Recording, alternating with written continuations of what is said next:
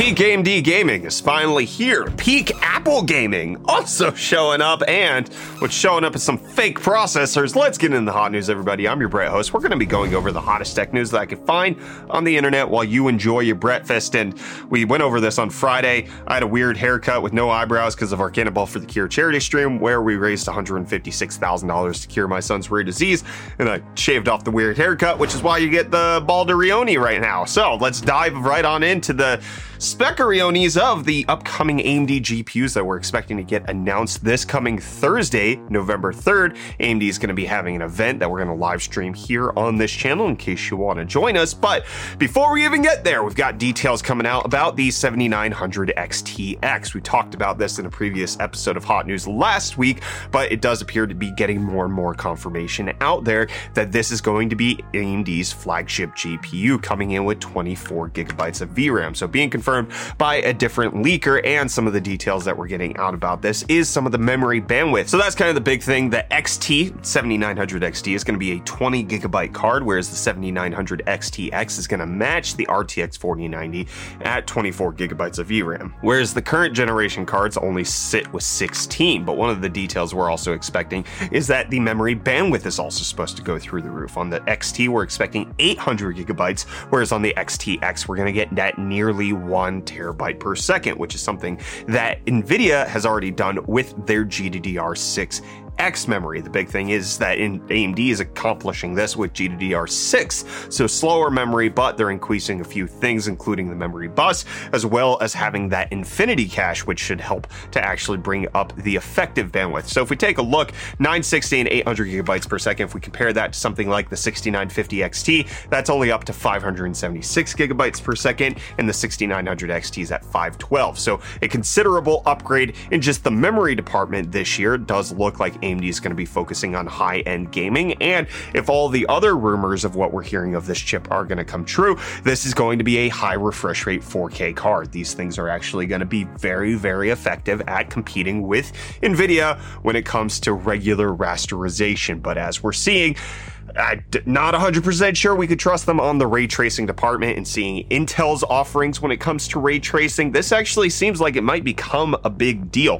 Intel's first lineup with the A770 actually hitting above its weight class when it comes to ray tracing. If 2 of the 3 GPU manufacturers are producing highly capable ray tracing cards, well, number 1, that could lead to more adoption of ray tracing in video games, but then number 2 would mean that AMD is lacking behind in a feature set from a company who just barely entered to the market, which I don't know if that's a good thing. So we obviously have to wait and see until Thursday. Get your eyeballs tuned for that frequency to see all of that. But let me know what you think of the XTX high-end AMD GPU. You thinking about it? Let me know down below in those comments, and I'm going to let you know about today's episode sponsor. Today's video is sponsored by AliExpress and their Double 11 Global Shopping Festival that you should absolutely get on your calendar starting on November 1st through the 11th. They're going to have products on sale, and you're going to be able to save up to 90% on things that you buy, including adding on our discount code that you could get for some of the products I'm going to talk in today's video about. So if you use code UFD9, you're going to save $9 on orders over $60. UFD15 will get you $15 off orders over $100, and UFD 25 will get you $25 off of orders over $165. So the 2022 AliExpress Double 11 Global Shopping Festival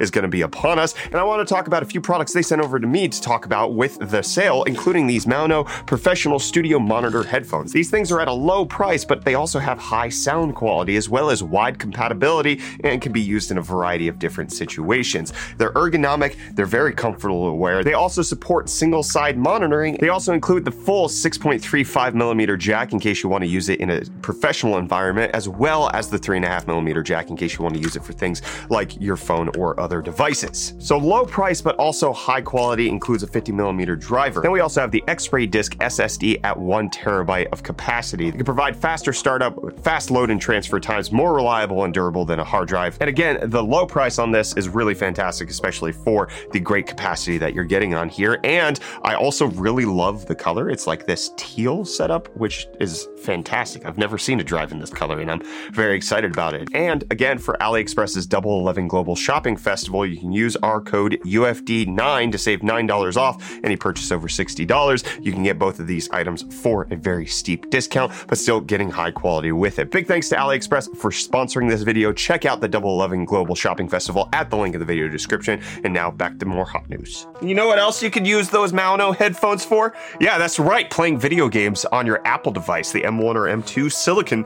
You can now do that because the game that they announced at WWDC, the fact that they were going to have this like Metal 3 setup where you could play actual video games on Apple Silicon, well, Resident Evil Village now available, okay? This was the game that they showed off, the one that you were supposed to know you could play. You can now get it on the Mac App Store, which this article says, unfortunately for some users, it requires a Mac with an M1 chip or later. This means that it won't work with any Intel-based Mac. Yeah, because the Steam version will. You don't need to, this is specific. Yeah, that makes sense. But so in case you want to play video games on your M1, you might be able to do it now with the actual Resident Evil Village. No word on how it's performing as of yet. Hopefully we get a few details maybe out from Digital Foundry sometime soon on how that gameplay actually looks like. And what Apple's looking like with its latest quarterly earnings is strong. It's looking really strong, which puts into like stark contrast how bad some of the other companies are doing. Like Intel had their quarterly report last week and it was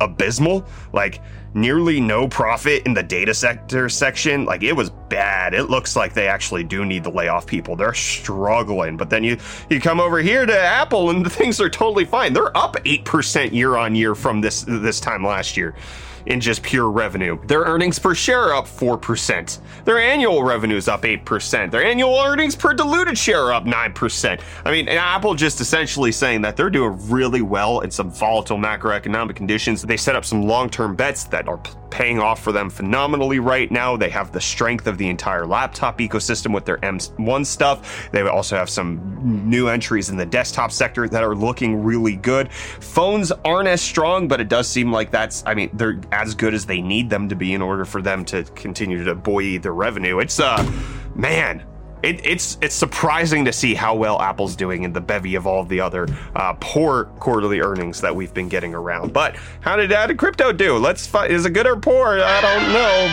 Bitcoin down a little bit to be at 2614. Ethereum down a little bit to be at 1590, and Dogecoin down just a little bit more to be at 11.55. And I'm gonna whisper on over to Reeds. Hey, you got the UFD deals for us, buddy? Well, Brett, you're looking a little bit more normal today. And welcome back to UFD Deals, everyone. We'll bring you the hottest tech deals out on the internet.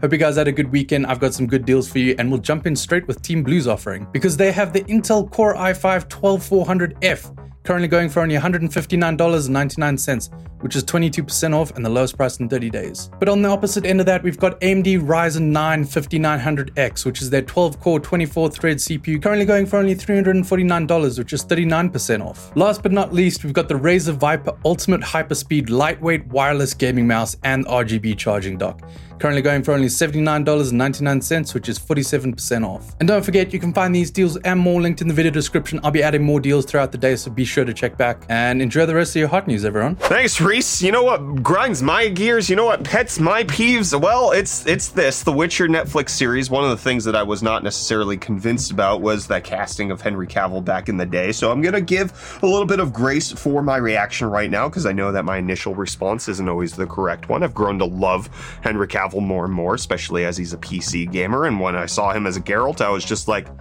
there's literally nobody else who should be playing this character. Well, don't you worry, because the Netflix show is going to be replacing him in season 4. So they've already released 2 seasons of the Witcher Netflix show. Season 3 is supposed to come out sometime in the summer, and then now they're announcing details surrounding season 4. And specifically, Liam Hemsworth is actually going to be replacing the White Wolf, which is just, I don't understand. I don't think I've seen him in anything besides Hunger Games a decade ago. Anyways, Henry Cavill saying, my journey as Geralt of Rivia has been filled with both monsters and adventures, and alas, I will be laying down my medallions and my swords in my stead. The fantastic Mr. Liam Hemsworth will be taking up the mantle of the White Wolf. As with the greatest of literary characters, I pass the torch with reverence for the time spent embodying Geralt and enthusiasm to see Liam's take on this most fascinating and nuanced of men, which I have to say, my initial response, I think kind of the general internet's initial response was, what are you doing? This is not the right call at all. Like, just cancel the show. Like, there's no reason to move forward if Henry Cavill's not going to be a part of it. There's been some indication that Henry might actually be annoyed at the showrunners and the writers for not having proper reverence for the source material and actually not showing enough gumption in trying to make things a little bit more lore accurate. And so he was going to step away for those reasons. But it's also been announced that he's coming back as Superman. There's also some other stuff that could potentially be in the works for him. So it could be a scheduling issue, which if it's just a scheduling issue, delay the next season. Freaking just Henry Cavill we can wait for him. I will watch season 4 in 2026 if that's what it means. If we still get Henry Cavill, but if it really is the fact that the show is falling apart, Henry's jumping off of a sinking ship, and Liam's taking the helm of something that's going to inevitably float to the bottom of the Pacific, this is not the way to do it. Just like, I don't care if he plays a Witcher. I'd still watch it, but he shouldn't be Geralt. Like, Henry is Geralt. But make it a reboot at least. I don't care. Just don't continue the series and be like, oh, it's a new main character. When's the last time they did something like that? I can't remember a single show where they rebooted the main character and then it was successful. That could just be me. I don't know. Maybe voice acting, that was a possibility. But Twitter's rebooting the main character of who owns it, Elon Musk. There's details coming out that he should be laying off people as of today. Layoffs going across the board before November 1st so that he no longer has to pay them out some stock options, which would be a significant portion of the compensation that the employees are owed. So instead of having to actually pay people for sticking along this giant crap trap of figuring out what's going on with Twitter's bots and who's buying it, no, you don't get reward for that. You get kicked out right before you could potentially have earned anything for showing any sort of loyalty, because it's now Elon Musk's company. Elon Musk already axing the CEO and CFO, which according to reports might cost the company up to $120 million because they had, buyouts that had to happen so that they actually make out with bank, which, I mean, they kind of earned it. They really put his feet to the fire when it came to actually forcing him to buy out the company. Like, they played all of their cards right in that regard. So I think they've kind of earned that payday in a slight regard. On the other hand, like, the CEO was only CEO for like a few months and he's getting paid tens of millions of dollars, which, I mean, none of this makes any sense. Elon Musk spent $44 billion on a Twitter app. I don't get it. But you're going to potentially be getting more money charged for you for the Xbox. Words great today.